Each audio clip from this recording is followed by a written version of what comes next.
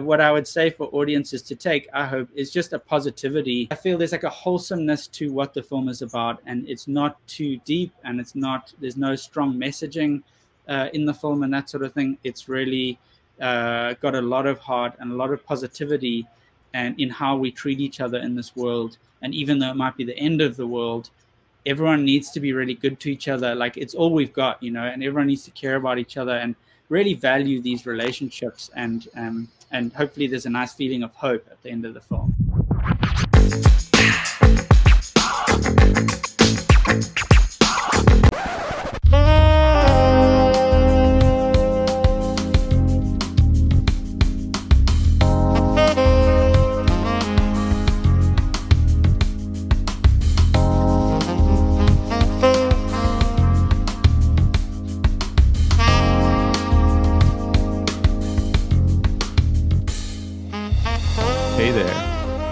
You.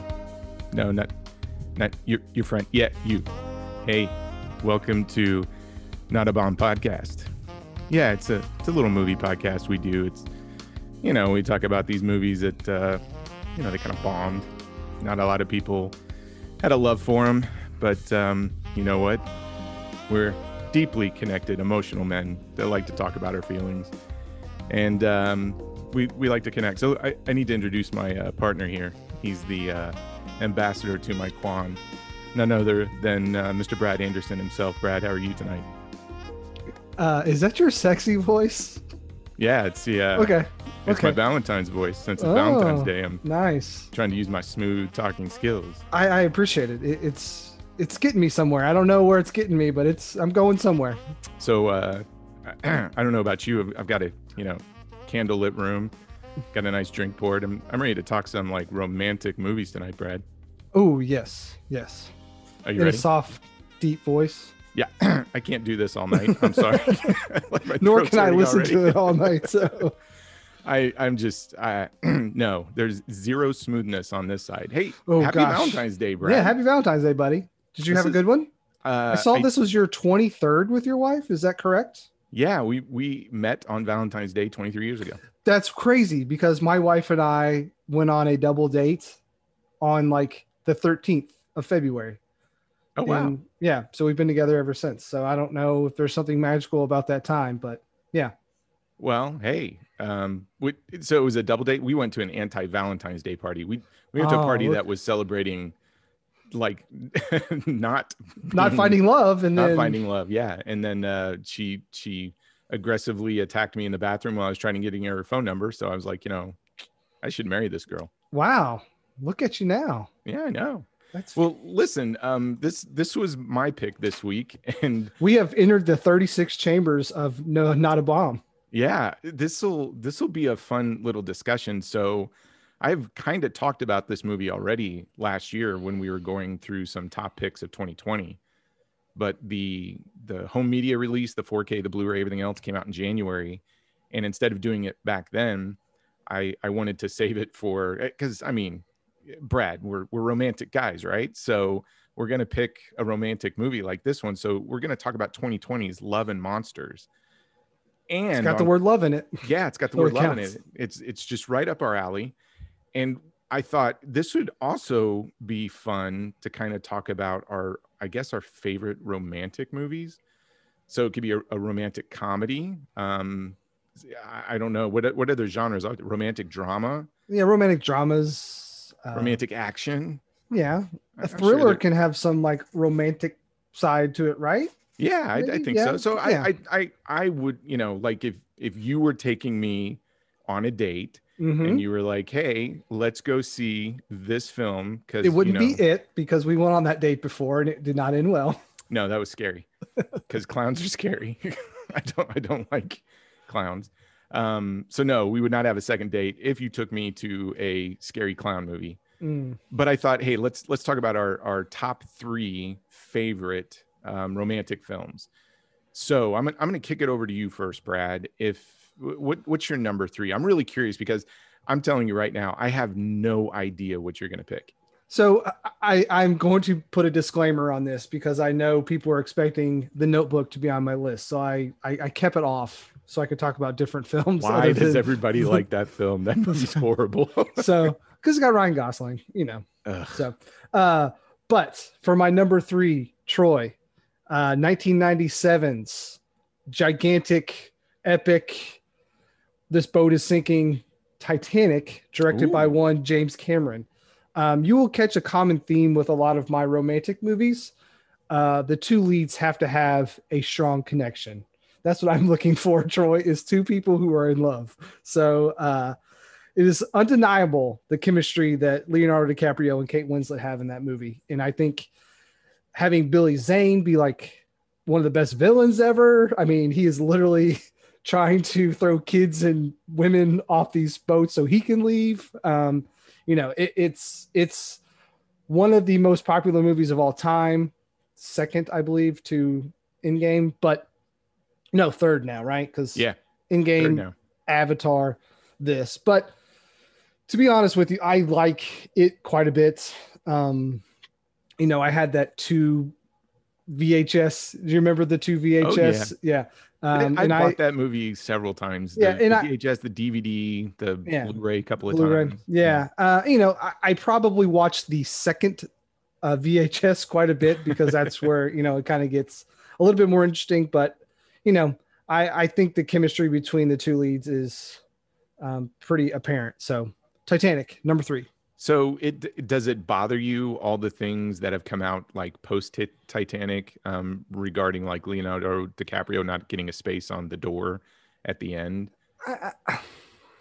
He was going to die somehow. You know, I get it. Like there was definitely space for him, but you know, maybe she didn't want him to live because he was poor and she didn't want to have to support him for the rest of her life. So, no, it's a testament of how good that film is, because I still, with all the stuff that comes out of people making fun of it and criticizing that part of the film, when you're wrapped up in that relationship and the sinking of the Titanic and it going down and they're in the ocean, you're so wrapped up, you don't even think about those small details. That really is a good sign of a good film. Yeah. And Propeller Guy.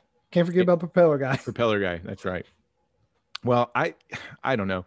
My 3, I don't think will surprise you if you know me. And we're going to start with a movie we actually just watched this weekend, my wife and I, because we love this film. And if anybody says that this guy can't act, I would propose Exhibit A, which is my number 3 pick. And that's none other than 1996 Jerry Maguire, starring Mr. Tom Cruise himself.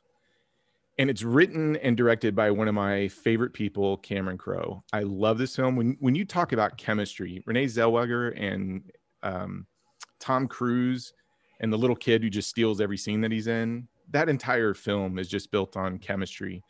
And the other thing I like about it is it just tackles today's cynicism in the workplace. I like that little subplot about it as well.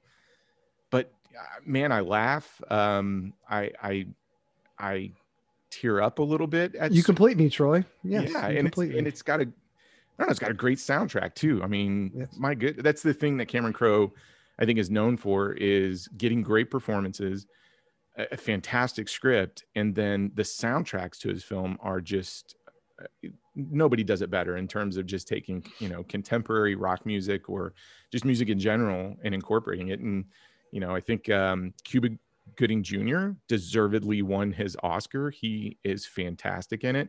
But I was happy to see, you know, how many nominations I think it got that year: Best Picture, Best Screenplay.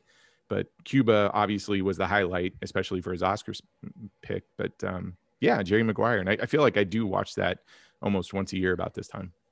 That is so funny, because my next pick, you're going to freak out. Oh, really? Yeah. Okay. I'm ready to freak out. All right. My number 2 is a 1992 Gen Xer based in Seattle, Washington, directed by Cameron Crowe. It is Singles. I love that film. That almost made my list. So grunge music is my favorite type of music, hands down. Pearl Jam is my favorite band of all time. I will say they're the greatest American band ever. If you want to come at me, come at me. Cameron Crowe loves Pearl Jam. He actually directed a documentary called Pearl Jam 20. But this movie is basically a love story surrounded by grunge music. It is, I don't know, it's a time and place. I think a lot of my favorite things come around at this time. Pulp Fiction is a few years later. Pearl Jam is still my favorite band. It's all this time around 94 to 98 where you're kind of coming in. For me, I was 15, and all that stuff kind of stuck with me. So Singles is just one of those movies that is endearing. Matt Dillon is amazing in it. There's actually members of Pearl Jam in this movie. Those early concerts of Alice in Chains, things like that. So I love this movie. I could literally talk about it forever. So Singles. And it's not going to make Not a Bomb because it did quite well. Yeah. I mean, it was I think it was like a $5 or $6 million film and made like 4 times that or something like that. So yeah, I mean, and Cameron Crowe's got some misses, but some of his highlights are amazing. Well, nobody does it better than him, in my opinion. And so for full disclosure, we discussed, I don't know how many days ago, and said, hey, let's come up with a fun question. How about our favorite romantic films? And you and I have not talked about this at all. We haven't talked about our picks. We haven't tried to tease each other or give hints, etc. We sat down on our own and picked 3 films. So are you ready for your mind to be blown?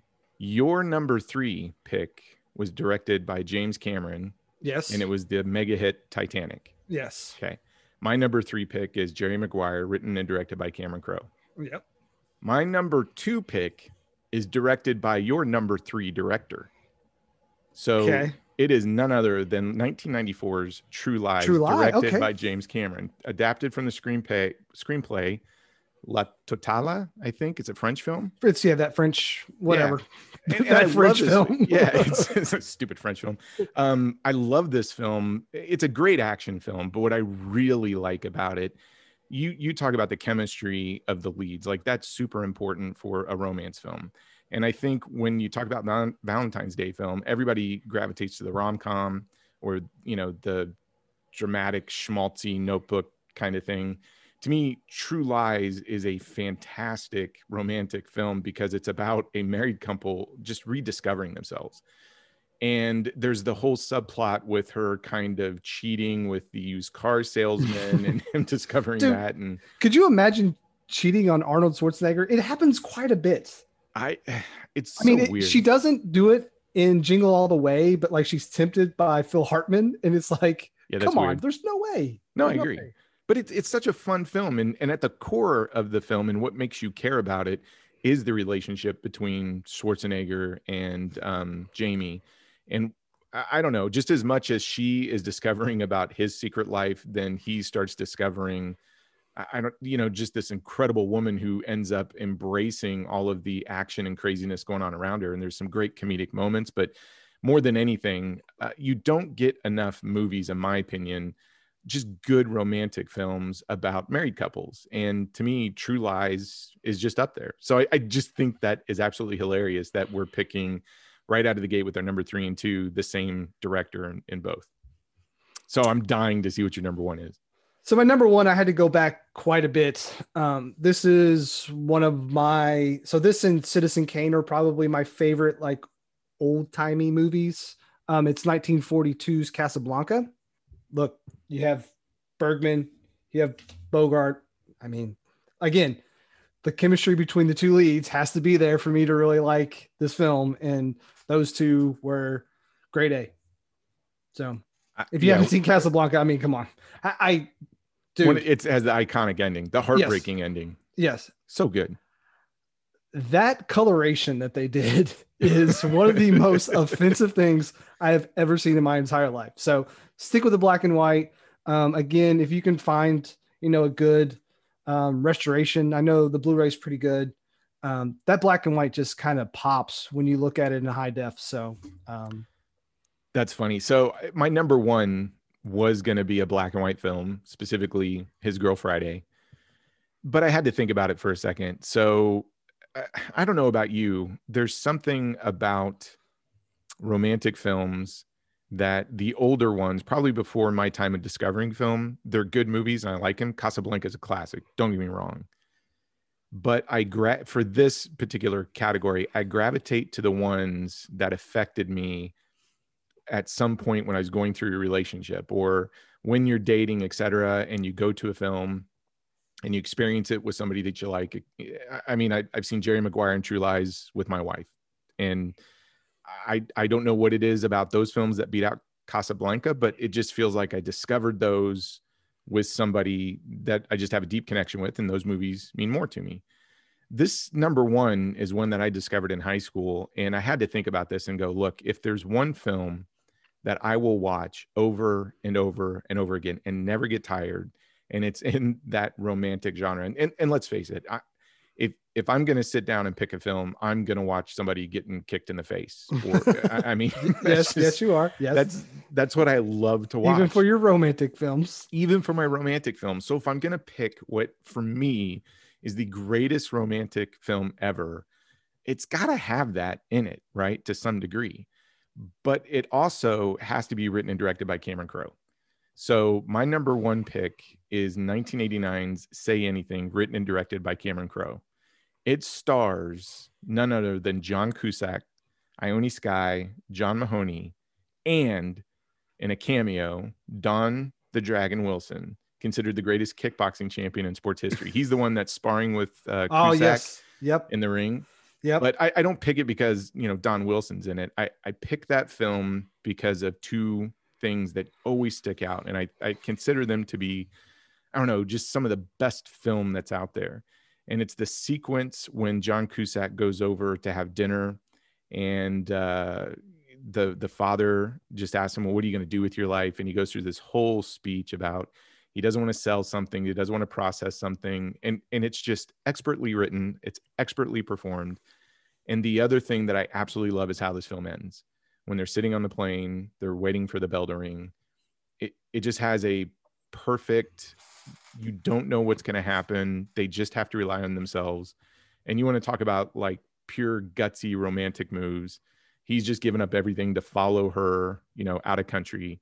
And I love that film. Just absolutely adore everything about it. And to me, it is still my favorite Cameron Crowe soundtrack as well.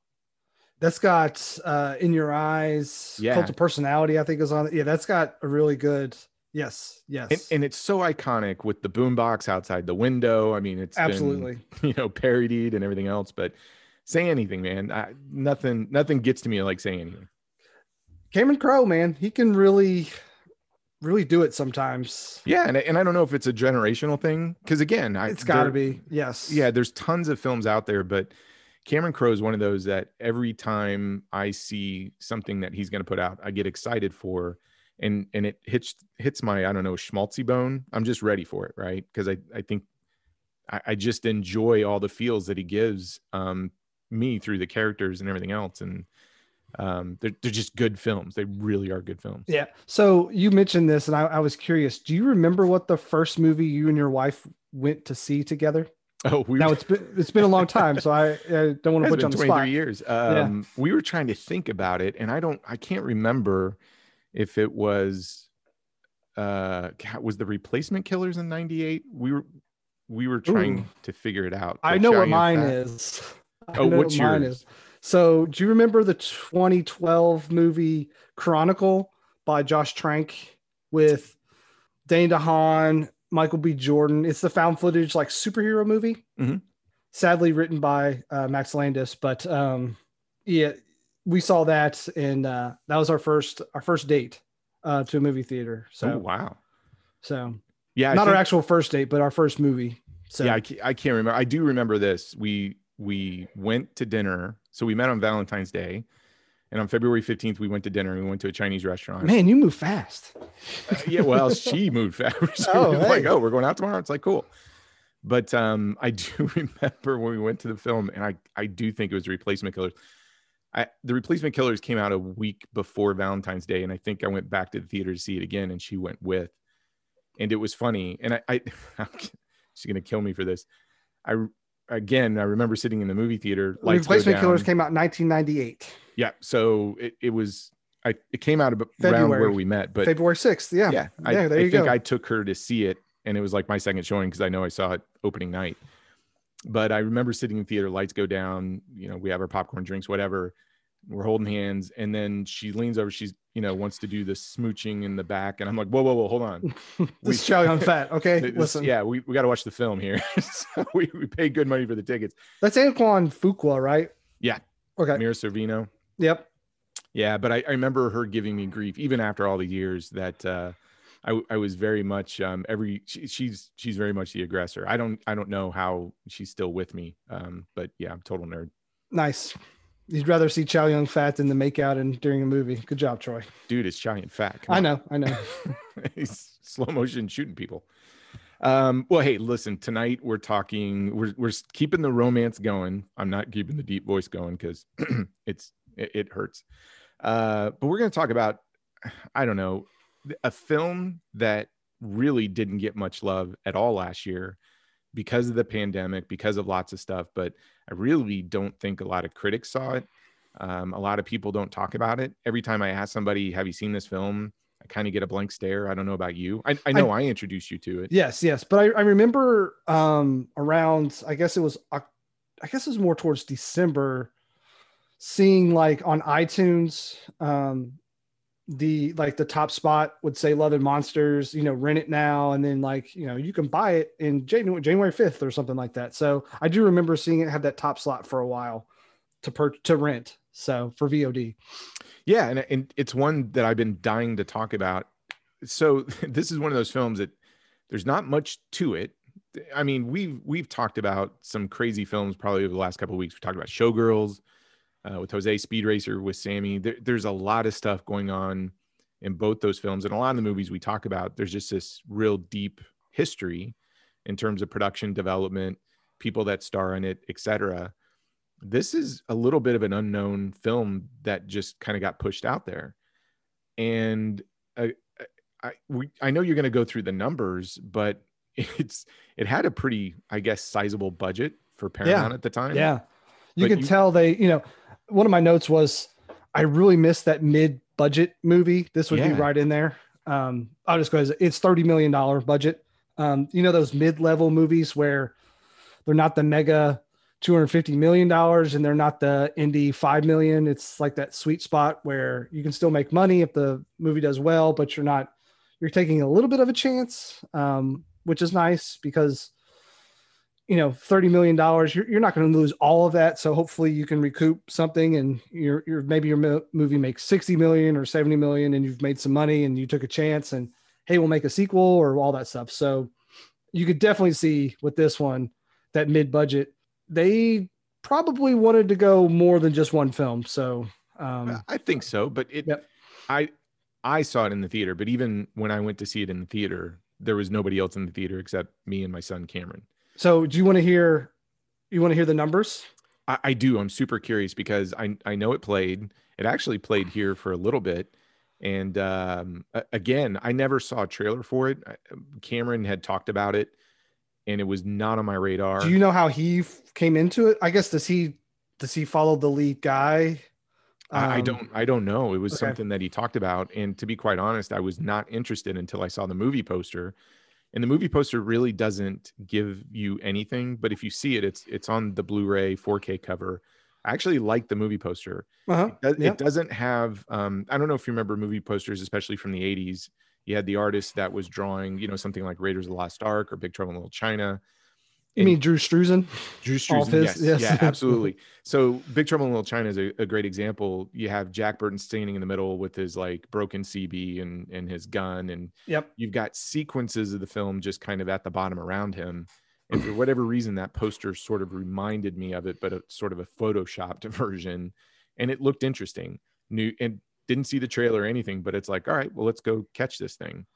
But I'm real curious how it did. Yeah. So opening weekend, which comes out in October 16th, that weekend, it makes $270,000 on its way to $1.1 million. Oh my goodness. Yeah. The weekend that it opens, the 16th through the 18th, it comes in at 9th place when it comes out. Do you know, take a wild guess at what movie was in first place during this weekend? It wasn't the New Mutant still, was it? No, it was Honest Thief. On it, like no, that wasn't Liam Neeson. Yeah, Liam Neeson. Oh, it was Liam Neeson? Honest Thief. He is I think he's a bank robber or something like that. But yeah, that weekend it was Honest Thief, War with Grandpa. Oh Lord. Tenet, The Nightmare Before Christmas re-release, Hocus Pocus re-release. Oh God. Two Hearts by Hocus Pocus. Yeah, Two Hearts, The New Mutants. I really have no faith. Okay, I'm still back on the Hocus Pocus. I have no faith in humanity of Hocus Pocus. Well, to be fair, this movie only comes out in 387 theaters. But Hocus Pocus that was in 1640. So, anyway. So, right. Unfortunately, it only 387 theaters, one by you. I tried to look at mine historically. I couldn't see if there was anywhere close to me. Probably an Indy would be the closest one. Yeah, sadly, just did not have a huge opening, obviously because of the pandemic. So it kind of floundered for a while. Though I will say 77 critics and 92% on Rotten Tomatoes, and then over 50 reviews with the audience at 89%. So you have 92 with the critics, 89 with the audience. So they're right in line with each other. Pretty much all of them praise the lead actor for as kind of his should. role, Dylan O'Brien. So we'll get into it a little bit later, but that's kind of the numbers and where it stood critically. No justice in this world, Brad. Hocus Pocus over Love and Monsters. I know, man. You can literally watch that on Disney Plus for free. All right. Well, or you could not, or you could just skip it. Yeah, watch it one time. I mean, that's all the torture you need in your life, in my opinion. Wow, coming at you, Hocus Pocus. Yeah, that's terrible. So let's talk about the people who made the film. So behind the camera, we have Michael Matthews, the director. I know nothing about this guy. He did one film before this, Five Fingers of Marseille from 2017, which I put it on my wish list in Amazon after I read the description. It looks like a take on the spaghetti Western. Yeah, it's a South African version of a spaghetti Western, right? Yeah, and I went and looked at the trailer and it looked fantastic. So I'm certainly interested. I know it was has a ton of nominations for everything. Yeah, it looks super. I don't know why it just flew under the radar. Usually that's the type of film that out here would have played at the Parkway or the AFI, and you would have seen it on the virtual cinema, even that they were doing through the pandemic. But the screenplay was done by Brian Duffield, and he was also credited with story, and Matthew Robinson. Now, this is interesting because we'll talk about it. Brian Duffield, I went back and looked at some of the movies he did. He did Underwater in 2020, which I think you've seen. I haven't seen that yet. Yep. The Babysitter in 2017, Jane Got a Gun in 2015, and the Divergent series Insurgent, which I've never seen any of those. Yeah. And Matthew Robinson did Dora in the Lost City of Gold in 2019. Dude, I have a little kid and we've watched that movie. It's actually not that bad. It's actually pretty good. It's tolerable. Truth be told, Tabitha, for whatever reason, saw the trailer and was like, I kind of want to see that. So I think we own it. We just haven't watched it yet. Yeah. The other one that Matthew Robinson did is Monster Trucks in 2016. So that is one that Cameron was kind of interested in. We went to see it, and I got to say, it's not terrible. Now, I'm not recommending Monster Trucks. No, don't. But it didn't grate on my nerves the way that I thought it would. I guess if that's the best compliment I can give it. Again, I have a 4-year-old son who loves trucks, and I have to see that movie sometimes. He'll be like, I want to watch trucks. And then you're like, let's watch something else. Let's not. Yeah. That's got that Nicholas Till in it, who they are trying to make be a thing. And I don't think he's very good. No, it's not a great film by any means. Like I said, but when you go in with such low expectations, like, hey, I think I'm going to take a nap for like 90 minutes, and you end up just sort of being entertained. And I don't know, some of the sequences were kind of entertaining, but that's about all I'll give it. But this guy also did Jerk 2014, never seen it, but this was interesting. The Invention of Lying in 2009, the Ricky Gervais film. Gervais movie, yeah. Interesting little. I does it make sense now that you've seen the film, for me, it kind of makes sense with the babysitter and the invention of lying. I get aspects of it within screenplay. We'll talk about it a little bit different. Yeah. But most of the time you watch a film, Cameron Crowe, we just talked about him. You can tell Cameron Crowe is writing the screenplay. I feel like looking at the people who, I don't know, contributed to the story and screenplay here, I kind of feel that too, based on a few of these films. Oh yeah. Yeah. There's a rhythm and style to it. For sure. Now there's a lot of special effects people in this film throughout, because obviously it's a movie with monsters, but there was one person that stood out to me, and it was head of creature on special effects, Stephen Boyle. He was a workshop technician on The Hobbit: An Unexpected Journey from 2012. He was the shark designer for a movie called Bait in 2012. He was the creature designer and supervisor for Daybreakers in 2009. That was I saw that Ethan Hawke film. Is that right? Yeah. So Vampire it's basically vampires run the world, and Willem Dafoe's in it. Oh, hey, Spider-Man. Yeah. It's actually an okay movie. Yeah, I liked.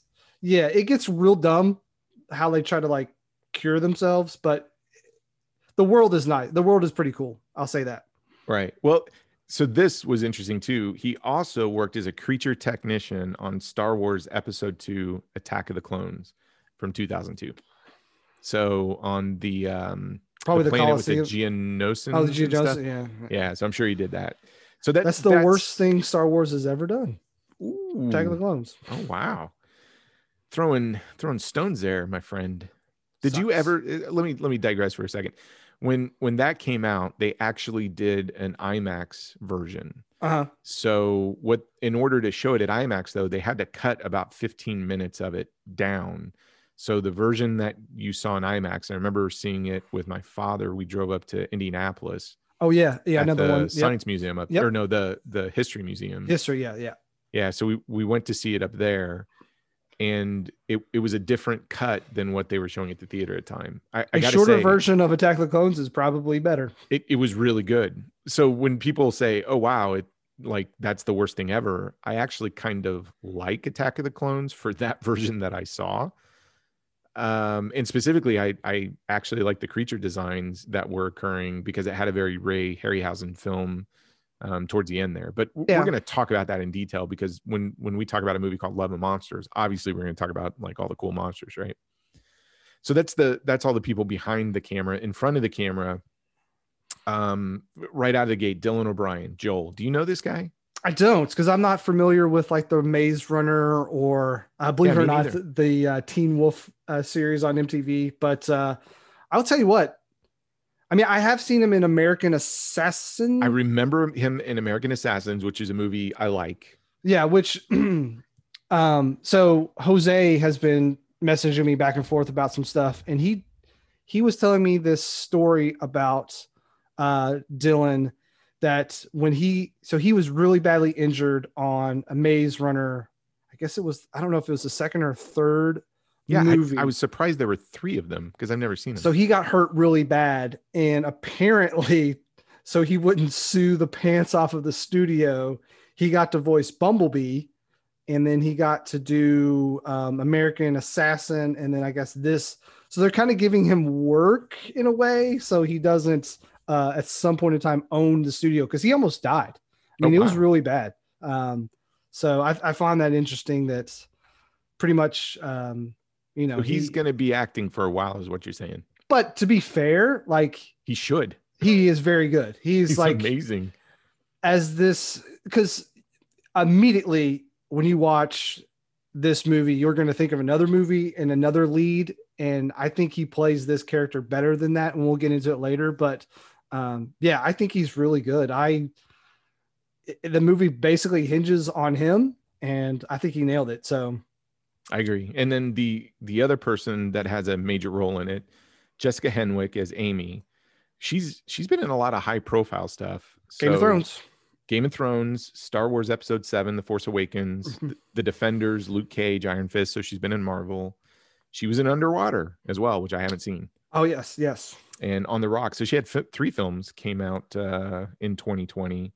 And then of course, also with supporting parts is Michael Rooker as Clyde. Now, I don't want to spend a lot of time on Michael Rooker's filmography because when I went back and looked at it, I feel like we'll pick one of his movies that maybe bombed and spend some time talking about him. But what I do find interesting, I mean, most people know him now as Yondu from Guardians of the Galaxy. And then Minnow, who's played by Ariana Greenblatt, which I thought this was interesting. She played young Gamora in Avengers Infinity War. Yep. I will sign off on this Michael Rooker kind of resurgence. I love it. I think he's an amazing actor. And that's funny that you say resurgence, because if you go back and look at what he's been doing, I think he's gotten a lot more high profile stuff. But that's why I kind of want to save it, because there's a couple of movies on his filmography that I would love to talk about on a show and do a deep dive on Michael Rooker, because I do think he's so good in this. But we'll get to it. Him and Minnow specifically have great chemistry, but they also have great chemistry with our lead character, Joel. Yeah. But no, I'm just saying, like, yes, I know he's been working for a long time, but yes, when he came kind of back on the scene in Guardians is yes. Oh yeah. No. Yeah. Like I said, he's gotten a lot more high profile stuff. Yeah. And then Dan Ewing is Cap, who you look at his filmography, he's just another Aussie hunk who's done a lot of TV.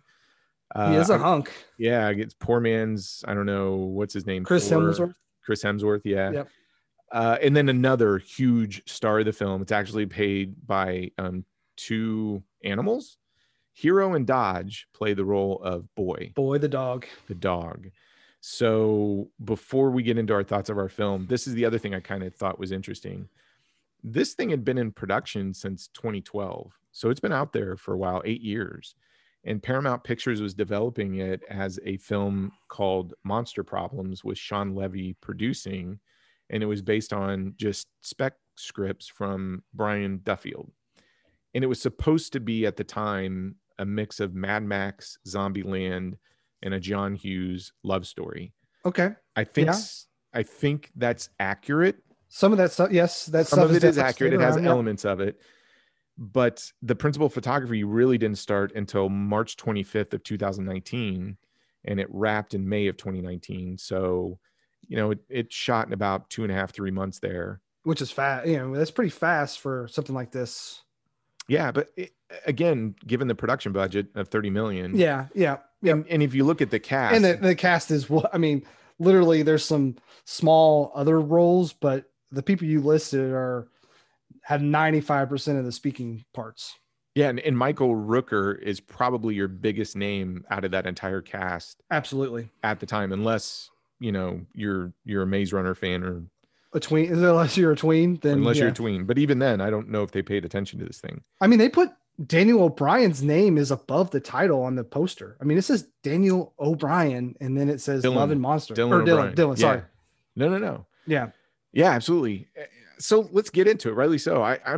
This is one that I've been talking to you about the day that I saw this thing. I walked out of the movie theater and I was texting you. Yep. And I was saying, oh my God, Love and Monsters. You have to see this film. I don't know if it's playing near you.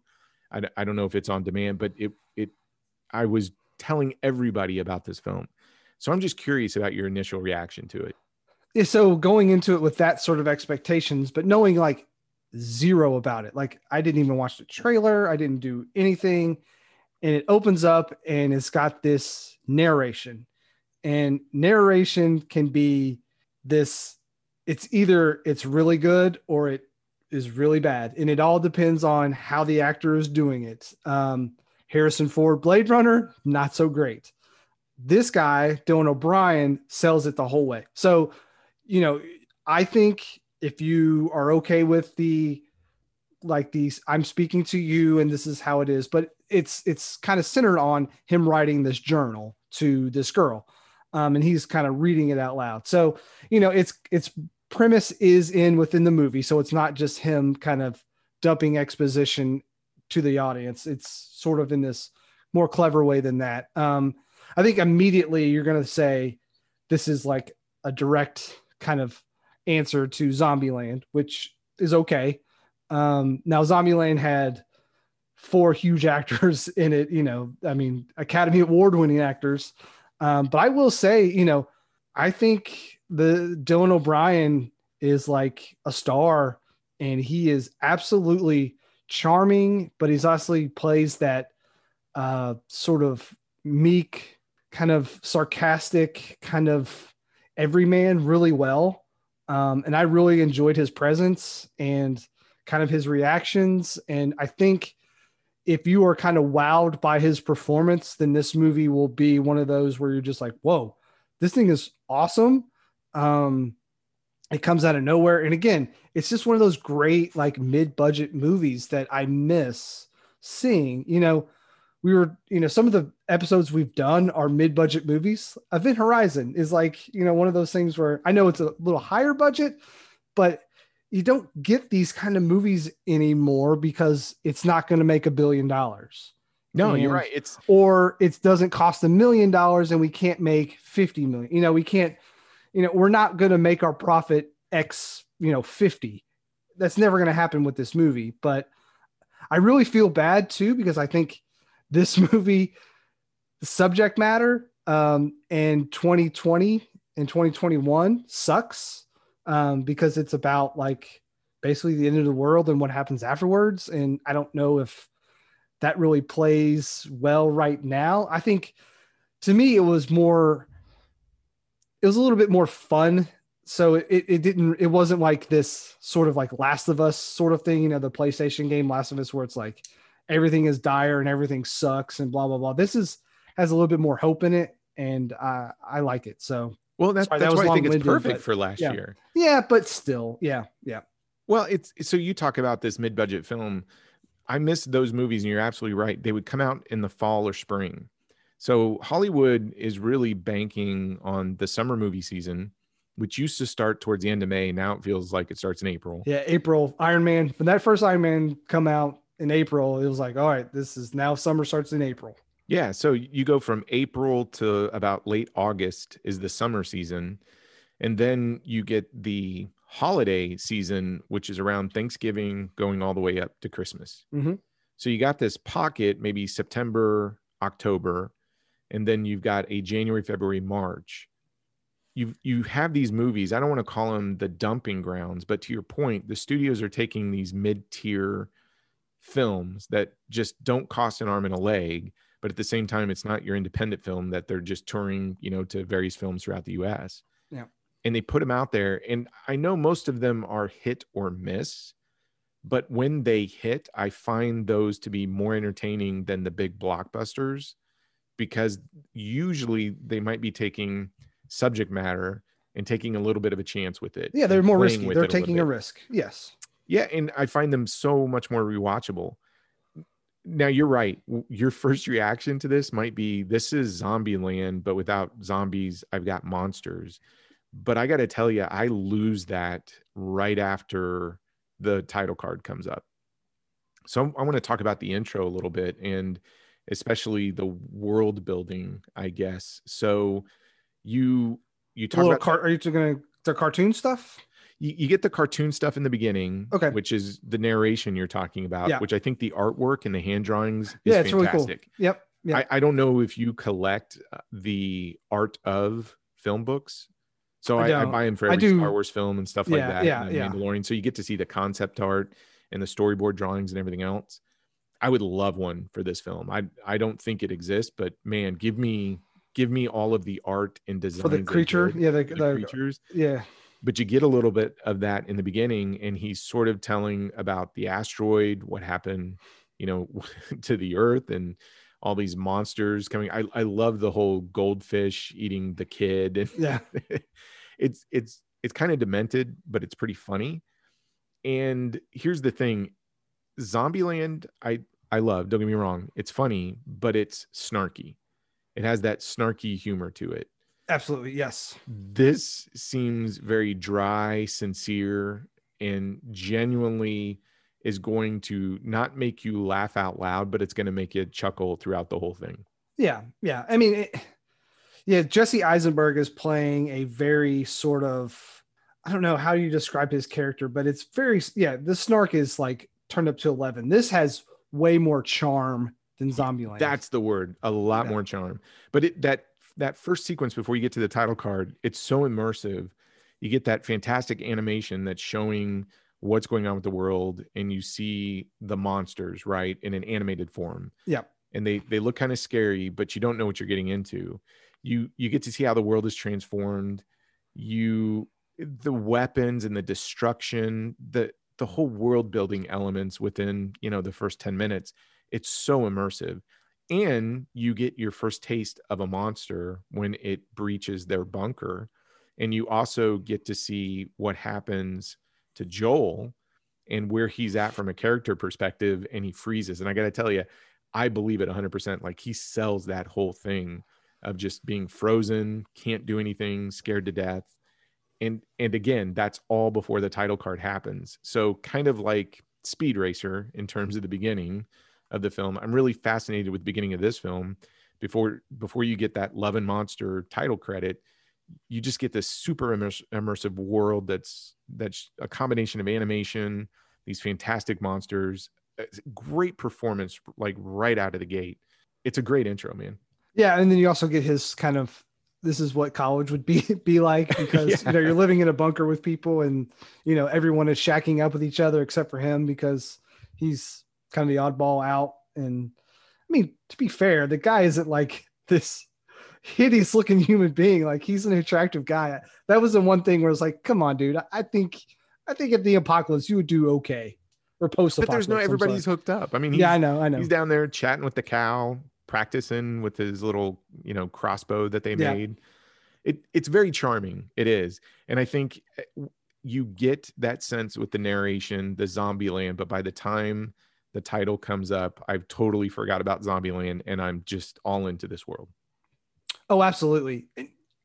I think the one thing going against Zombieland 2 is kind of all that star power. You kind of know what to expect. Here, everything was like a surprise to me, and it was a pleasant surprise. And I think that really helps this movie a lot, is to just enjoy it and let it kind of wash over you, and just like let it be.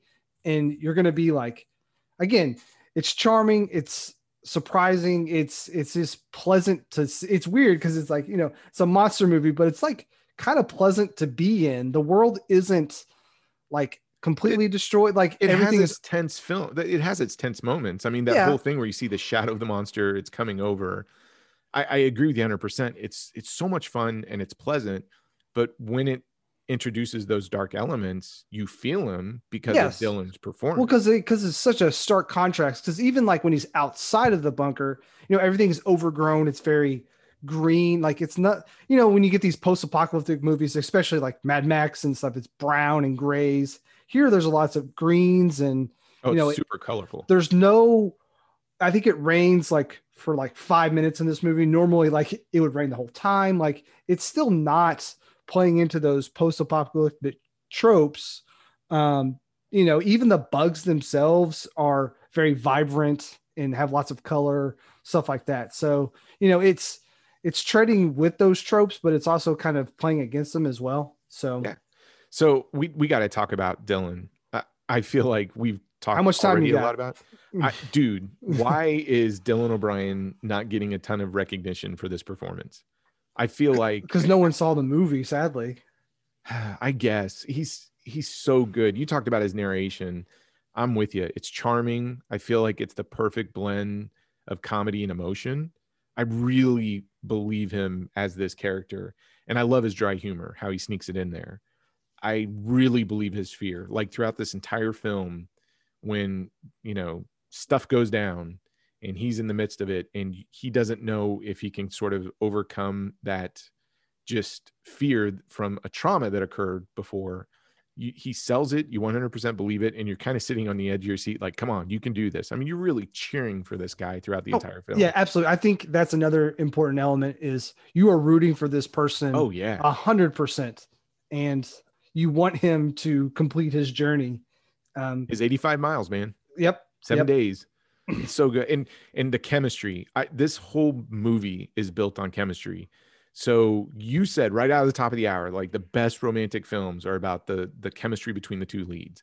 Now, I know Joel and Amy don't spend a lot of the film together, but man, their chemistry when they talk to each other just on the radio, when they finally see each other towards the third act of the film, it's great. And I love where the film goes with these two. It's a bit unexpected.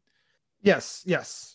Even when she's sort of cold with him at the beginning, you still like, I was like, you could see her coldness, but you're also like, dude, you're way into this guy. Like you can tell it's hard even so you're, as an audience member, you're like, wait a minute, I know you're being cold, but it's obvious that you want this person. Like it's just how it is. So yeah, that's funny how even their chemistry is so good that you don't believe that she doesn't want to be with him. Well, absolutely. She has so much burden on her shoulders for taking care of that colony because it is composed of a lot of elderly people. Yes. Yeah. And Jessica just sells it from an entire performance and character. So you get Amy as that character being torn with, I really am getting over just this breakup that she had. I'm assuming that person she was with died. Yeah, I think that's what is implied through the conversation. So she's dealing with that. She's dealing with the responsibility of being one of the younger people and leaders within that colony. And then here's this guy that shows up, which she had this deep connection to. And like you said, she's so good and their chemistry is so good that she's trying to do the right thing, be the responsible grown up in the apocalypse. But she digs this guy big time. Yeah, how could you not? Have you seen him? Yeah, he's dreamy, right? Yeah, charming. And then the other, so again, going about chemistry, Joel and Boy, the dog, great chemistry. Oh my God. I know. that dog has so much character. The fact that Boy carries around this red dress, what fascinates me about the script is that one little tidbit of information about the dog adds so much character to the dog. Absolutely. And again, that is just a call out to how good this script is. And the other thing I like is as soon as Joel meets Boy, he doesn't pet him. He doesn't treat him like a dog. He just starts talking to him like he's another person. Yeah, because you would if 95% of the population was gone and you've talked to the same 11 or 12 people for 7 years straight. If you see something else, you're going to talk to it. I mean, that's just how it is. So yeah, and you eventually get some scenes of him hugging Boy and petting him. It's usually after they escape something. Yes, and they're just happy to be alive.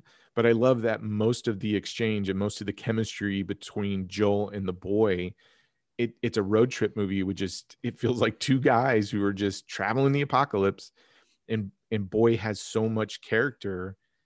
You care about everything that's going to happen to that dog. One of the best dog performances ever, and I think so. Yeah, F you, Lassie. Boy rocks, right? Like Fallout, like you always have, I guess the new one that was Dog Meat. So you're always like traveling with a companion and Dog Meat's one of them. I mean, it's straight out of there, but yeah, it is. The dog is so great, so lovable. You don't want, obviously you never want anything to happen to a dog, but especially this dog. And then like, there's this element of this red dress that the film never says where the red dress, what it is or anything like that. It's an element of this thing. And I kind of like at one point in time, when at the end of the movie, I said, oh, is that red dress going to be Amy somehow? And when he gets there, like Boy is going to be Amy's dog or something. Nope, nothing like that. Like something that would probably ruin some of the script because it would be too sort of neat. They don't go for any of that sort of easy, sort of what's it called? Like when, the script just kind of takes this easy way, sort of lazy. Yeah. Lazy, but it's like convenient. In a way it is, but no, that dog has an entire backstory that you get a piece of through that red dress, but it's never fully explained or fleshed out. But that dog is going to make some crucial decisions on the basis of that red dress. Yeah, and a part of me was like, is the dog's name really Boy, or were they just trying to tell people that this dog was a boy? Like I don't know.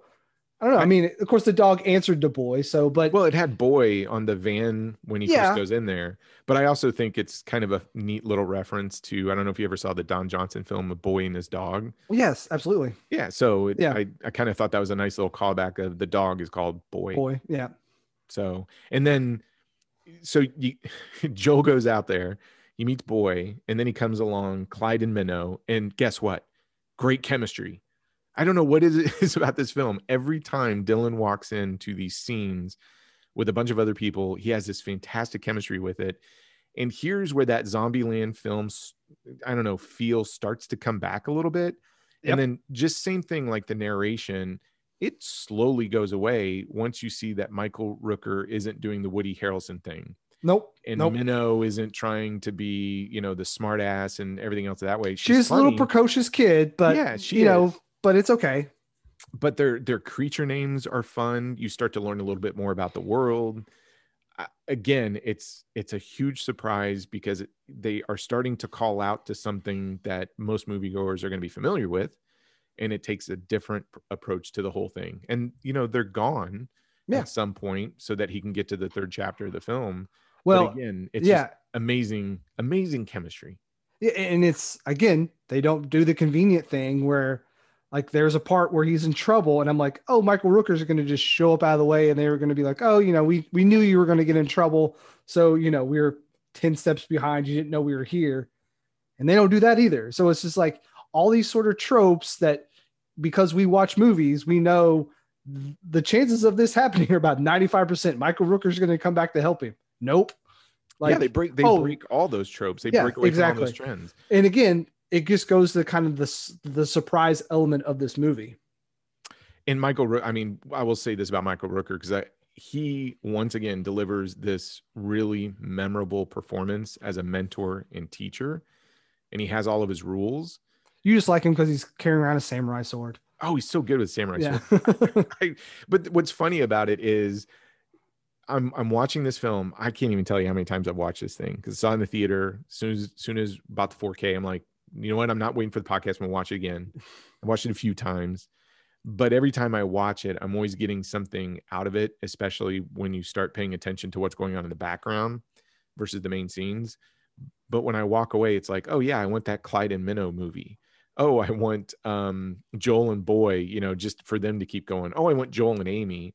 But the chemistry that happens between all those performances and the dynamic that comes out of it, I feel like, dude, those could be 3 separate films on their own. Like a Love and Monsters cinematic universe, I guess. But the fact that you get something so good out of those 3 dynamic relationships into one film, again, just proves that this is one of the best screenplays I think I've seen in a long time of any genre. And when he like comes in contact with Mavis the robot, like there's actual like chemistry with that thing too. It's amazing. Okay, we could talk about that. So I'm just gonna put it out there. You cried when he? Oh, I did. Some of the parts. Okay. Oh, heck yeah, I knew it. Well, you knew it. Look, that whole sequence is probably my favorite piece of film from last year that I saw. It's actually really heartfelt. Like it's so good. Crazy how like emotional it was when he was just talking to this robot, and how impactful it was. It was actually quite insane. So it's crazy. I mean, yeah, no, I agree with you 100%. The whole catchphrase, Mavis, if you write it out, you would write it with a 1, not an I. She says that a couple of times. But man, I'm telling you, I just started like, oh, is somebody cutting onions in the room? What's going on? The room's really dusty. But when Mavis starts showing him just images of his family, and Dylan, again, his performance, it's so authentic, and he's starting to tear up, and you know how much he misses his mom and his dad. And they center on the picture of his mom, and he's hugging the robot. And the next thing you know, you get these jellyfish that are floating through the air. And then Stand By Me comes on. Yeah, you put Stand By Me in a movie, you're half the way there for me. So, dude, it is touching. That floored me how good that sequence was. And it felt like it was, I don't know, the perfect length. It didn't drag on. I didn't want 5 more minutes. It would feel too long. Yeah, it was so authentic. Like I was so invested in everything that was going on in that moment. And I wanted Joel to get there and just save the day. But I love even Mavis kind of spelling it out and going, oh, she's going to recognize it as this big romantic gesture, or she's not going to care, or you're probably going to get or Or killed. Yeah. Yeah. And I love the humor that Mavis brings to that as well. And again, that's probably, that sequence is my favorite thing I saw in 2020 last year. Yeah. At that point in time, I think the movie's calling for that sort of high sort of, you know, emotional moment at that time. And then because he's almost there. So, you're going to have that moment too, but he's got, I think, like 30 more miles when he sees Mavis. And so, you're kind of in for, okay, we need an emotional scene, but it's, there's actually a lot of really good comedy as well. It is, the whole thing plays really well. And like I said, you put Stand By Me in a scene, it's going to get me. So I was feeling a little emotional, not like crying or anything like that, because I'm a man, not like Troy, but it's, hey, whatever. I'm not afraid of it. I wasn't like bawling in my lap or anything. It was just like, yeah, I gotta wipe this wet stuff off my cheek there, because that got to me. And what's funny is every time I see it, it gets to me. So it just, oh man, I can't praise that enough. And it goes right back to Dylan. That guy sells it. I mean, he's acting with a dog and an animatronic thing with like no lower half. Like the robot is, missing legs, and it's and obviously CGI jellyfish are going through. I mean, he is so good at it. So even like when he picks up Mavis and takes it outside, so it could be outside and see all this stuff. It's like, oh my gosh, I shouldn't be feeling this for this type of situation, but I am. So it's perfectly placed in the movie too, because when you get to that, everything that happens in the third act, now you really feel it. Any danger and stuff that comes up, because if you're not sold with Joel's quest at that point, just turn the movie off. But I have the feeling everybody who watches this, especially when you get to that point, you're 100% in that actor. And you're also 100% vested in that character getting to Amy. You want to see it. You want to see the big payoff. He's a good guy. Like, you want him to succeed because he's a good guy. He's a good human being in a really bad situation. And you're like, this guy deserves to win. He lost his parents. He lost his girlfriend, who is literally only 80 miles away. But in this world, she might as well be 1,000 miles away. And you want this guy to succeed. Yeah. So we have spent so much time on the love aspect of this film. This movie's called Love and Monsters. Yeah, we got to talk about the monsters. Yeah. What'd you think about the monsters? I love the monster design. And I think for like a $30 million movie, I was a little bit disappointed that they didn't go like the practical route. They're all CG for the most part. I think there are practical elements in there, but you don't get a full-on practical monster. Yeah. So, I kind of missed that aspect of it. The frog is really cool. Everywhere he turns, it's just something that is, capable of killing him. The worms are cool down in that hole. Oh yeah. I liked all of them.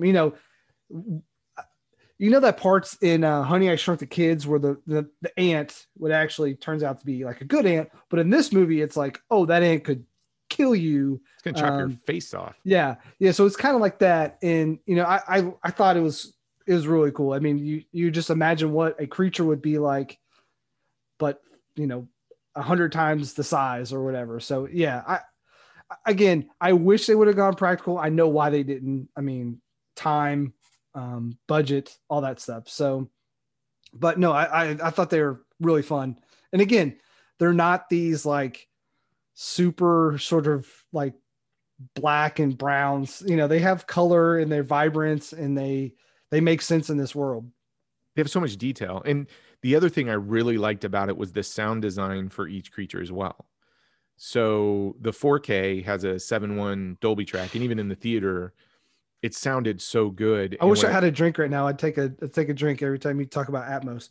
Well, it wasn't Atmos. It was only 7.1. Sorry. So the sound design is so good in this film as well. And you even get elements of creatures through sound, but you never see them. And I love that aspect of it as well. What was your favorite creature? Because you've got the ant, the toad, the worm pit, which is referred to as the sand gobbler. Okay. You've got the snail, you got the centipede, You have the queen sand gobbler, which, okay, hold on, I'm going to pause there. Has a fantastic slow motion action sequence, which ends on Dylan kind of getting up out of that and go, wow, I feel like Tom Cruise right now, which is fantastic call out. Yes, of course. You get the leeches that end up all over his body. And then in the big climax, you get this giant crab, which is why I went back to look at the creature design, because as soon as I saw that crab, I was like, that kind of looks like the Acklay from the Star Wars, the episode 2, which is that crustacean creature. The crustacean, thing. Yep. And I was just wondering, I'm like, wow, I wonder if any of these guys worked on that film. Sure enough, he did. But yeah, did you have a favorite? I like the toad. The toad was my favorite. I just thought, it looks cool. The tongue, the toad was, and the one that he ends up blowing up. I thought that one those are my two favorite for sure. The toad is second place. I love that crab. I love the detail of the mouth when it opens up, its eyes, just how they had the chains hooked into it. And apparently I was watching a couple of little interviews and stuff like that. They had a big blow up crab or something that they were acting against while they were doing the CGI thing. But I love that entire sequence. And as soon as that crab shows up, it looks so cool, but it does bring me back to just maybe the classic Harryhausen monster films. And that was my favorite, hands down. But the other thing is, many times I've seen this, if you go back and watch, I don't know, just everything that's going on in the background in this world, they have so many of these little monsters or spiders in these caves. And man, there's so much to see when they're walking down that river and the thing that's swimming in there. You get the big snail, and then towards the end, you see like a big snail and what looks like a baby snail going. The amount of detail. Do you think they just poured a bunch of salt on that snail, it would die? I don't know. But man, for a movie that puts monsters in its title, this thing certainly delivers. And same thing, the monsters themselves have this unique personality, because one of the big things that you learn throughout the film is you got sort of the good monsters and the bad monsters. Now in the beginning, everything is sort of out to eat you and kill you, etc. But when they come across Clyde and Minnow and they're going through all these different names for these monsters, one of the things they're trying to relate is you've got the good ones, you got the bad ones. Mm-hmm. And I love that the movie plays with that, and you kind of see it play out through the course of the plot, and it has an awesome payoff at the end. Does it? It does. We'll get to the ending. Okay. Well, before you get that, the humor. So we talked about it a little bit. I actually think this is a super funny film.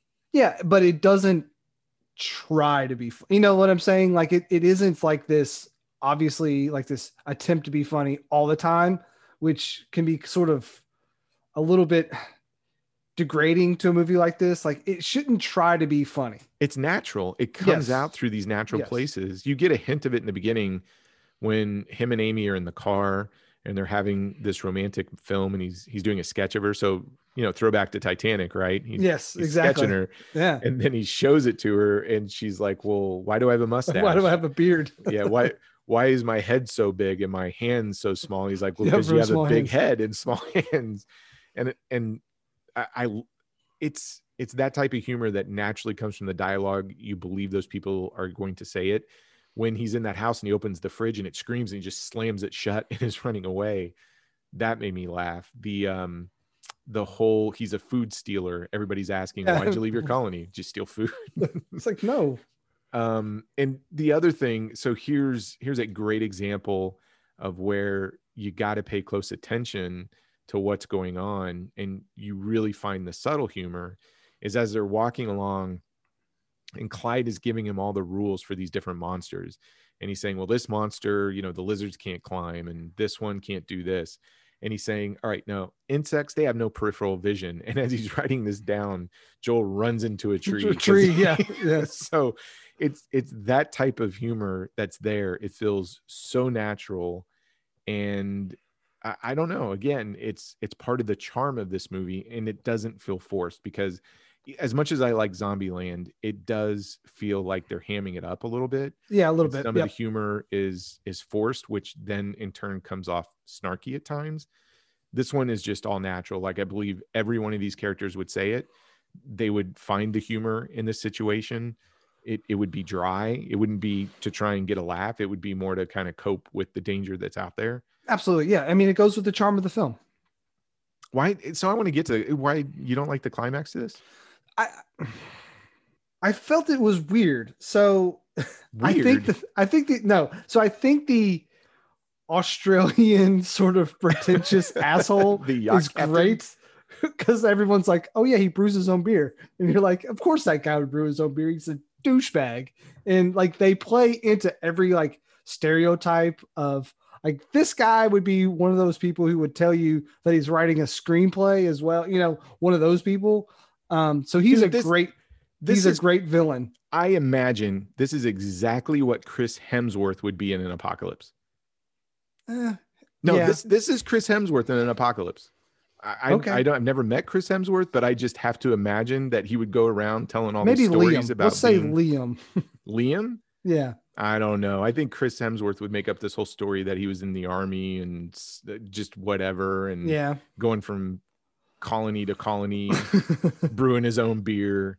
This is why I But- like Chris Evans better, because he wouldn't do this. Oh, okay. I think Yeah. it's you don't like Aussies, I think is what that is all about. No, Aussies are fine. It's just I think it's funny that you get all these hunky Aussies that come out and all the girls swoon, and you get sort of a Chris Hemsworth ripoff in here who ends up being the bad guy. I Yeah. find that funny, and he's a food stealer, which is a huge. It's Yes. just a funny payoff. Yes, exactly. And I do like that. But so the crab is pulling the boat. Yes, He's got this electric thing to which, you know, I don't know exactly the science around behind that, but whatever. science. Come on, I man. know. But What? the one thing is just like, okay, he doesn't blow it up, he saves it, and then it attacks it. Okay, fine. I just feel like this big showdown. I don't know. The third act of this movie was the one thing where I was like, I like it. I didn't love every second of it. I don't like. It's great. The girl's got a cannon on her arm. He's like, oh, is that a hand cannon? And you know, there's so many good parts, and then I just don't love the showdown with the crab for some reason. Oh, I like it And a lot. I don't know what it is. I think so a couple of things. I think the action is well paced. I love that Amy goes into action Yeah. and she ends up taking out a few. I love Again, that she is like capable, and she's been taking care of all these old people for a long time. And she's, I like that. I like having someone who is not a damsel in distress and can hold her own. Yeah. So here's why I think the climax for me works on every level. Amy is capable of holding her own. She's the one that just takes this big steel thing and goes charging. First of all, that whole action sequence and a little bit of the hand-to-hand combat that goes on, I cannot get over how well they film that. And I got to tell you, I get giddy when I see an action sequence like that, and the editing is good and you can tell what's going on. There's not a bunch of shaky cam. The pacing and the timing. She doesn't turn into Jason Bourne all of a sudden. No. And I mean, she Yeah. takes some hits and it feels realistic, but I love also that Joel doesn't turn into this big action hero, because for the most part, all up to this film, he has his book and he's making notes about all these monsters he comes across. And so for Joel, it isn't really going toe to toe with these monsters. It's really about discovering sort of the weaknesses, because that's everything that he's writing into this book. And so he's getting these lessons from Clyde and Minnow, and he's learning about how do you tell the difference between the good monsters and the bad monsters. And I love the fact that Joel has a choice of, yep, I can blow this thing up, or he can take all those things that he learned about the world that he just trekked across for like the last 7 days and apply it. And You can always tell in their eyes, Troy. yeah. And I buy that, because I buy what he learned and I buy his actions. And again, that's where I give this movie a lot of credit, is the characters don't act disingenuous to what you've seen leading up to the moment. So he did stab that crab with that metal thing though. So that crab was awfully forgiving. But that's his reactionary thing to it, where she's like, you go take care of this. And, you know, it's the only thing he has. Yeah. He does the thing that he does. He goes running right at it like an idiot. So again, what I really like about this aspect of it is your hero and heroine are doing everything that you would expect based on what you've seen them do up to this point. And the payoff, I think, is hilarious. I love what happens. I mean, with apocalyptic films, and I don't know if The Walking Dead or really set this tone, but I feel like anymore, you always have to have this look, people are just as evil and bad as the monsters out there, the zombies. Yes. Yeah. Who is the real monster, Troy? Yeah, that's always going to be there. So they put it into this film, and I think the way they did it is actually kind of funny, but it doesn't take away from the fact that you still get a big monster showdown, and the way that showdown plays out again fits in perfectly to what these characters just went through leading up to that. Again, there was just something about the third act that in that showdown with the crab that just, I don't know. It felt a little out of place, but then I was thinking like, what would I want besides that? Because you have to have this revelation with the monster to show that, hey, not all of them are bad. You know, humans could be just as bad. Look at this guy. He's a food stealer. He's on this boat. He's, you know, taking advantage of people. I get it. So I don't know what I wanted as a substitute, but there was something about it that I just did not love every second of it. And up until that point, I was fully on board. I don't know. If it might just be me. I don't know, more my mood or something. I don't know. It had to be something you ate. Yes. I mean, I did have crab legs last night, so you know maybe that was me trying to get back at that crab. So I don't know. And again, it might be because that sounds so bougie. I'm sorry, it was Valentine's Day dinner, so that's why I had crab. I don't eat crab legs on a random night. Okay. No, that's fine. Get your crab legs. That's fine. They're on sale too. So some filet. Yeah.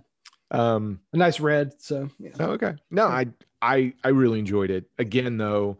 You're probably right. I am wrong. I am wrong about the third act. I will probably admit that there's something that I just didn't click with me, but I'm probably wrong. Well, I'll say this. I won't say this. Let me ask you this. Is this a film you're going to go back and visit again soon?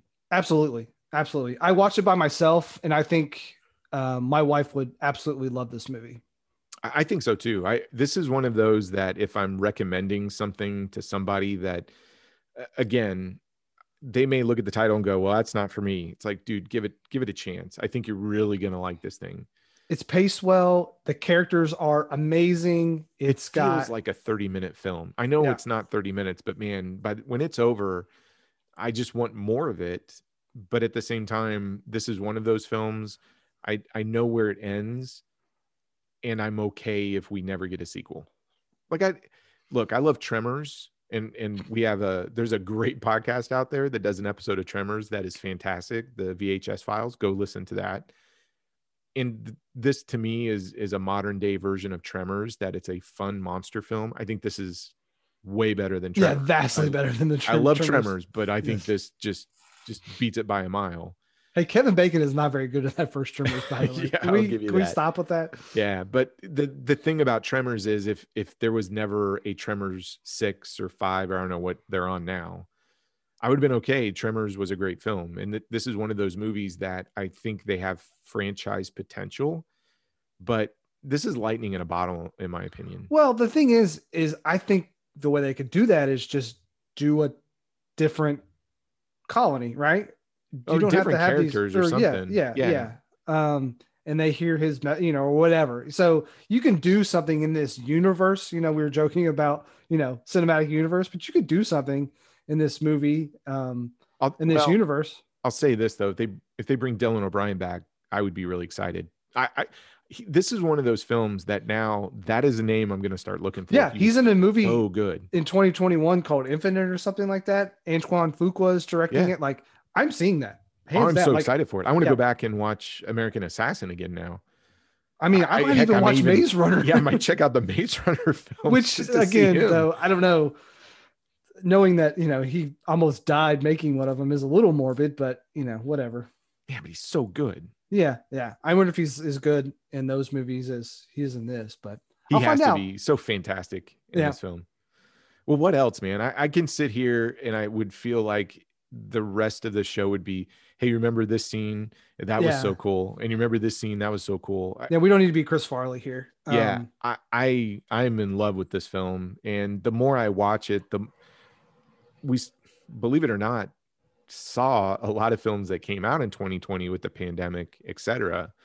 But I can't think of that many films that came out last year that I am just immediately ready to rewatch over and over again. And this is definitely one of them. Yeah. I mean, one of my favorites from last year was Da 5 Bloods, but it's like, I'm not going to watch that movie over and over again. The rewatchability of that movie, it's, you know, you need to see it and then you could probably watch it again. But this one is like such like an easy watch, which I hate to say that because I feel like that is like people, is that like a derogatory thing to say to a movie? Like it's easy to watch? I don't think so. This like the thing that always upsets me about shows like the Academy Awards or the Golden Globes. I mean, Golden Globes tries to take two different categories between like comedy and drama. And you would expect that they would give some love to a film like this, but trust me, even the films that we talked about kind of opening the show in terms of romance films. I mean, we've got Jerry Maguire. To me, that's a fantastic movie. It got tons of love from the Academy Awards, and I'm happy for it. But what always upsets me is you get a performance like Dylan's in this film. And no, I don't think this should be nominated for Best Picture of 2020, even though it's probably the most fun I had. It's not like, though, it might be just by default. No, yeah, but I mean, yeah, it's not going to be of the caliber of Da 5 Bloods or something of that nature. But what really irks me is that there's such a great performance. It's a nuanced performance. It's an emotionally powerful performance, and it's not getting any recognition, I think, because it's a monster film. Yeah, but I mean, it is, but I mean, the monsters are just kind of a crux. Like, you know what I'm saying? Like, no, I agree, but it's still like you said, film. This is a road trip movie. It is. It's a guy romantic, and his dog on a road trip to see a girl. Can we just agree that this is like one of the best Valentine's Day films? I mean, it's got everything that you're looking for on Valentine's Day. For the guys, they're gonna love the monsters. For the girls, they're gonna love Dylan, and they're gonna love the Dylan-Amy relationship. But this thing's got everything to just, I think, in my opinion, to please everybody who's looking for like a Valentine's Day film. That's just gonna hit all. I don't know. It's just gonna whatever. But, what? So let me ask you one last thing. Yeah. So in the end, well, not in the end, but he essentially is sort of rejected by her. Right. Then he saves the day.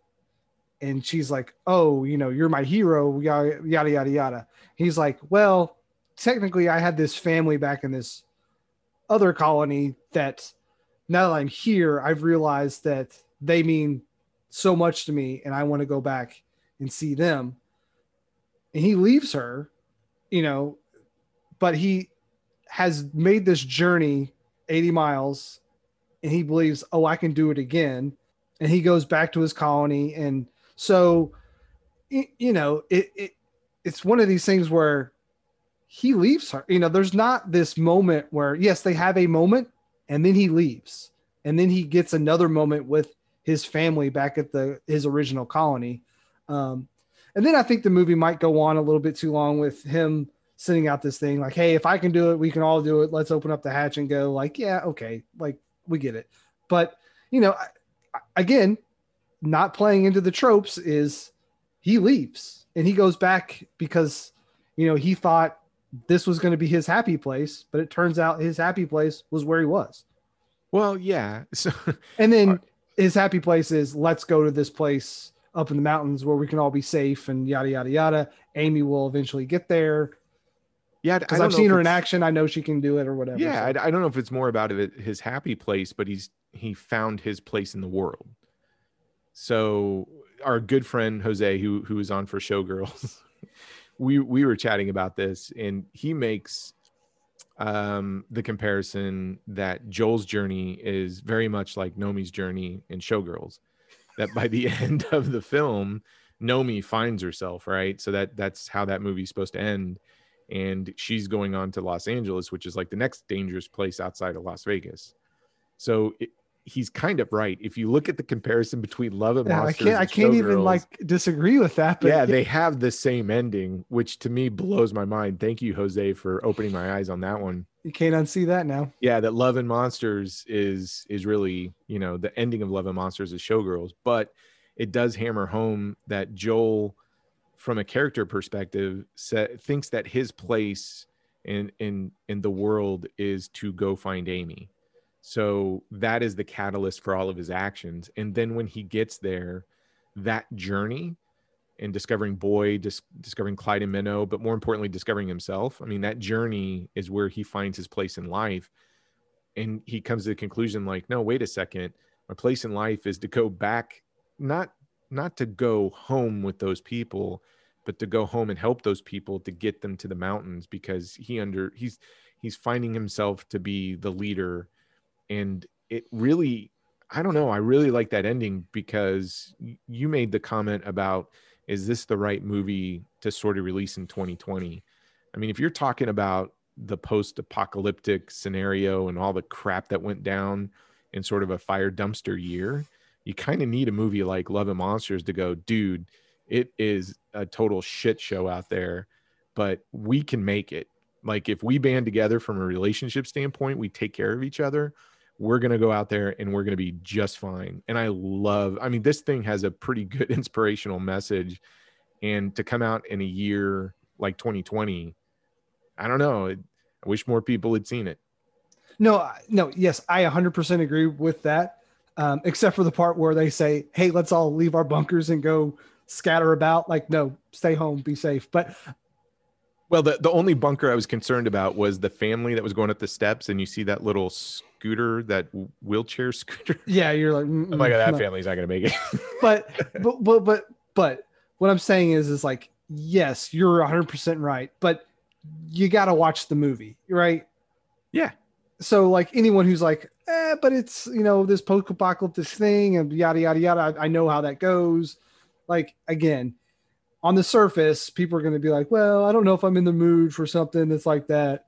I get it. You're right. You should, because it's very inspirational, especially in these times. But, you know, you can't be a lazy bum and sit at home and not want to, you know what I'm saying? Like, people look on the surface of a movie called Love and Monsters that's about the post-apocalypse. It's going to turn off a lot of people in 2020 and 2021, probably. Oh, I totally agree. Well, I think it turns people off because people would look at this, and even so now I've gone back and looked at the trailer. I think people would look at that and go, Zombieland clone, or they go, oh, it looks like a cheesy monster film. Yeah. I mean, it is a Zombieland. I mean, it takes a lot from Zombieland. Like, there's a lot. It takes a lot from, so that whole description of a John Hughes love story, Mad Max, Zombieland, whatever. I said there's a lot of like Stand By Me in this movie. Like the movie Stand By Me, like it does. It borrows from so many different films, but I think it takes those films and what you might be used to and just turns it on its head to a certain degree. Heck, it borrows from Showgirls. I can't. Jose is brilliant for that. Yes, I got to tell you. Yes. Well, what else, man?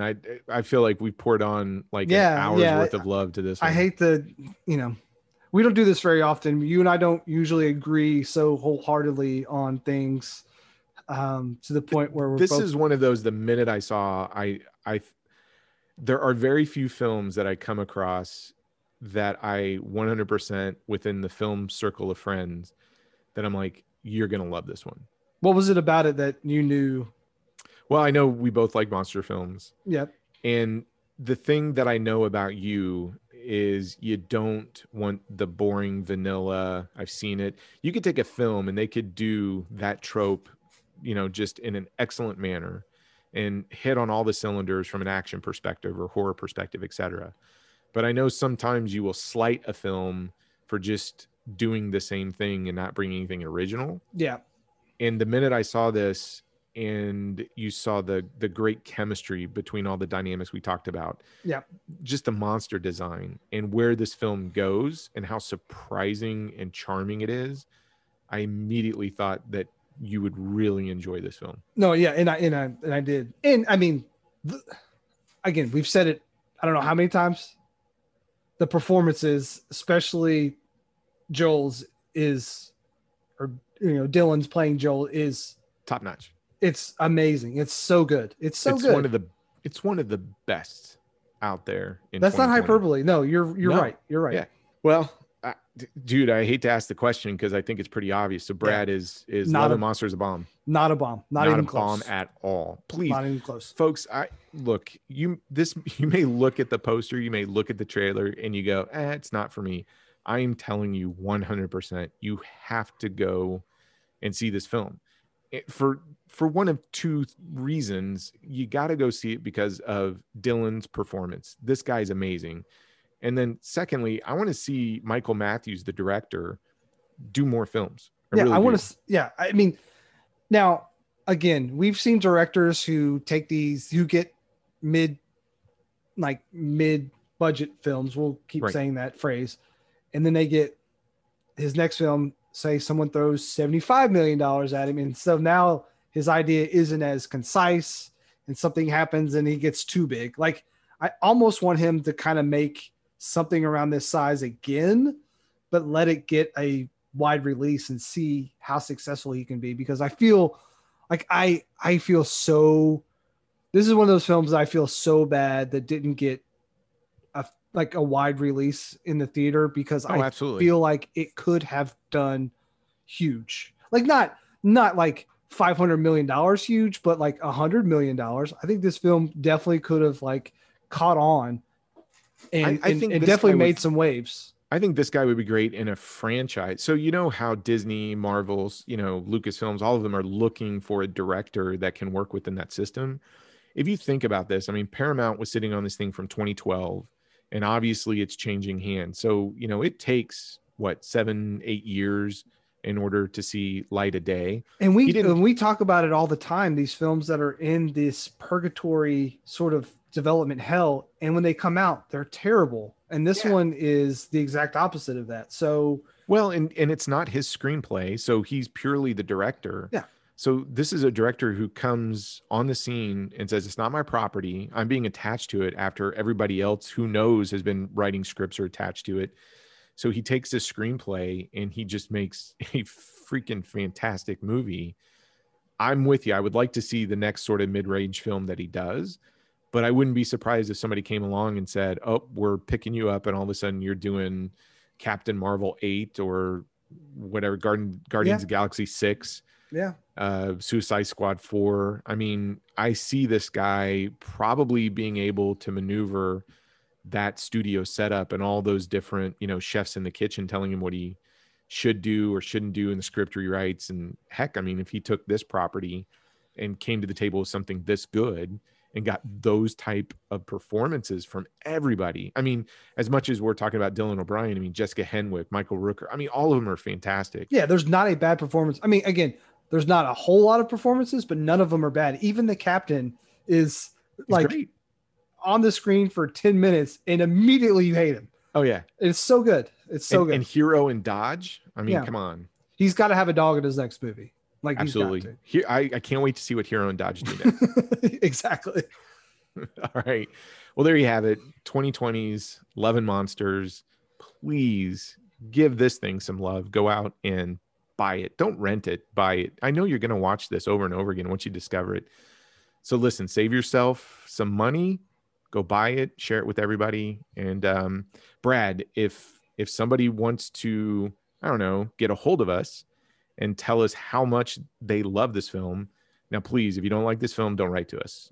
Because I'd like to hear how, honestly, how someone could not like this movie. They're dead inside. That's the only thing. I usually am pretty dead inside. That's true. You're pretty dead inside too. All right. Well, listen, I know we got some listener emails. So before we read that, how do people get a hold of us to tell us their thoughts and opinions? That is notabombpod@gmail.com for recommendations, comments, all that stuff.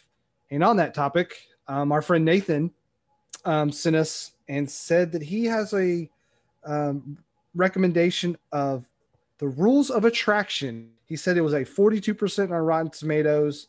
It did recover its budget, but just barely. So we will see that. We'll add it to the list.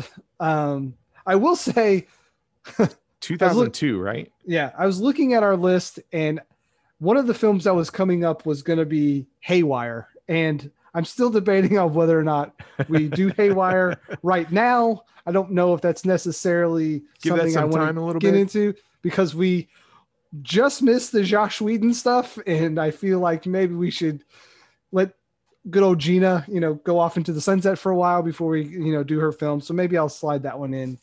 Yeah, I'm not going to say I called that, but yeah, you were all over that. It was the thing. I remember hearing about it a long time ago. And again, I'll say this again. She was one of my favorite things about that series. So that always didn't set well with me. I just didn't know how deep it went. But yeah, I'm with you. We might have to kind of put that one down. I think it's one we need to talk about, because that director, I really want to talk about that director. Well, yes. But I was talking to someone about that, and they sent me this thing where I didn't know this, but apparently they had to pull a Flash Gordon on Gina Carano in that movie because she was so bad at acting that they had to dub over her. So I didn't know that. So I don't know if that's true or not. That's just what the article said. But anyway, so Haywire was on our list, but I don't want to get into that right now. So we'll probably move that out of that spot. So that's anyway, you can follow us on all the social medias, Not a Bomb Pod. And Nathan, thank you for that recommendation. Yeah, yes, so I just absolutely looked at it, and it's something that has piqued my curiosity. So I love the fact that I think you and I are always looking for recommendations, but I love stuff like this that for me comes out of left field and was nowhere close on my radar, because we do have things that people will talk to us about. It's got the Beak in it. It's got James Vanderbeek in it. Yeah. And again, I'd never seen it. I remember it coming out, but I absolutely love those type of recommendations that it might not be exactly my wheelhouse. It's definitely not on my radar, and it's going to force me to kind of go out and seek out and watch this thing. Yeah. And it's also got I know Roger Avery is the director of that. He was a writer on what film, Troy? Rhinestone? Pulp Fiction. Oh, sorry. I smacked my mic when I did that. Pulp Fiction. So anyway, Pulp Fiction. Here we go. So on this day where we show love to people, Troy, I want to tell everyone, thank you for listening to our show, to having all of our guests on who have helped promote our show. I am humbled by people wanting to come on here and talk with us. I do this because a part of me wants to talk to you all the time about stuff. Another part of me is I have to do this for work now and lead meetings, and being able to practice every week helps a lot, because I have a little bit of anxiety about it, but this has helped quite a bit. So the fact that people listen and that we have friends who want to come on and do this with us is quite humbling and something that I appreciate very much. Yeah. Man, what do you add? I don't know. Every time I meet a new person and we start talking about films, it's amazing to me how many texts and emails that we've gotten of people we've interacted with that we never knew even before doing the podcast. And I'm really super excited about using this as sort of a connection, especially, I mean, we're still for the most part in a pandemic. So travel's limited. Brad, you and I don't get to just go to all the places together and see the groups of people. So this has become one of those things that has been our way to connect.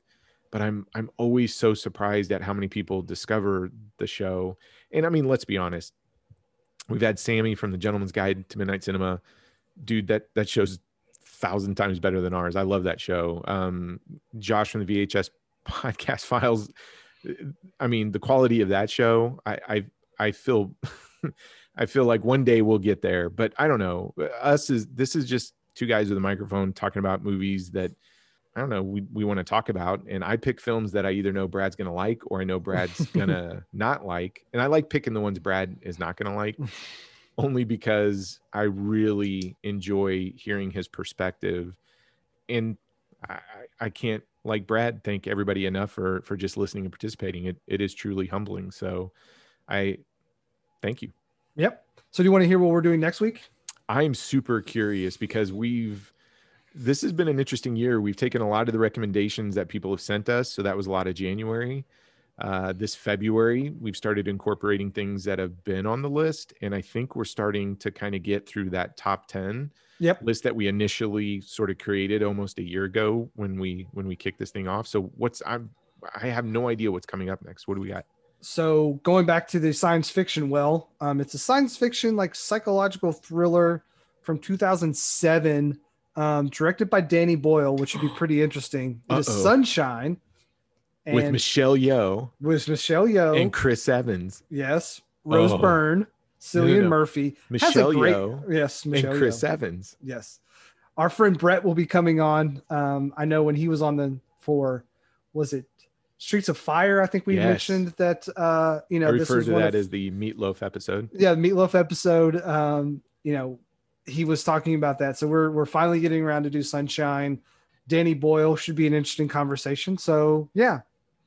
I'm excited for that. Now you and I are coming into that with, we've seen that film a few times. Oh, I've seen it countless times. So it'd be interesting. That I'm really excited for that. Good pick, Brad. Really good pick. February is shaping up to be a really interesting month. Yeah, there's a lot going on with Sunshine too. A lot of the influences on that movie, things like that. So it should be a good discussion. Something tells me we're going to talk about Stanley Kubrick. Yeah, you think? You think? What else, Brad? Are we missing anything? No. I appreciate everyone listening and supporting. I'm just some dude that likes to talk to Troy on the internet, and that's about it. So that's not creepy. No, exactly. Well, hey, can I get that sexy voice on the outro though? On the outro? Yeah. I don't know. But Brad, I got to tell you, I've enjoyed spending Valentine's Day with you. We've had a pretty good run. I mean, you and I have been together for 15 years now? Yeah, it's almost years? Yeah. You followed me on Instagram. So, I finally followed you on Instagram. I think I unfollowed you for about a day and then went back because I couldn't quit you because you complete me, Brad. Yeah, so exactly. I went back to following you. But yeah, thank you for spending Valentine's evening with me. And folks, I don't know when you're listening to this. I hope you had an awesome Valentine's Day. I hope your February is going good. Out here in the Baltimore area, it is freaking cold. So I'm getting ready to get like ready a for foot of spring. snow. I'm getting a foot of snow like right now. So yeah, if you're in the cold parts, please stay safe. And I don't know if you're listening in the morning, the afternoon, the evening. Hope you're having an awesome day. We had an awesome time talking about Love and Monsters. Do yourself a favor. If you haven't seen that film, go out and see that movie. Absolutely. So with that, have an awesome day, and we will catch you next week when we talk about Danny Boyle's Sunshine. Thank you. Have a nice day.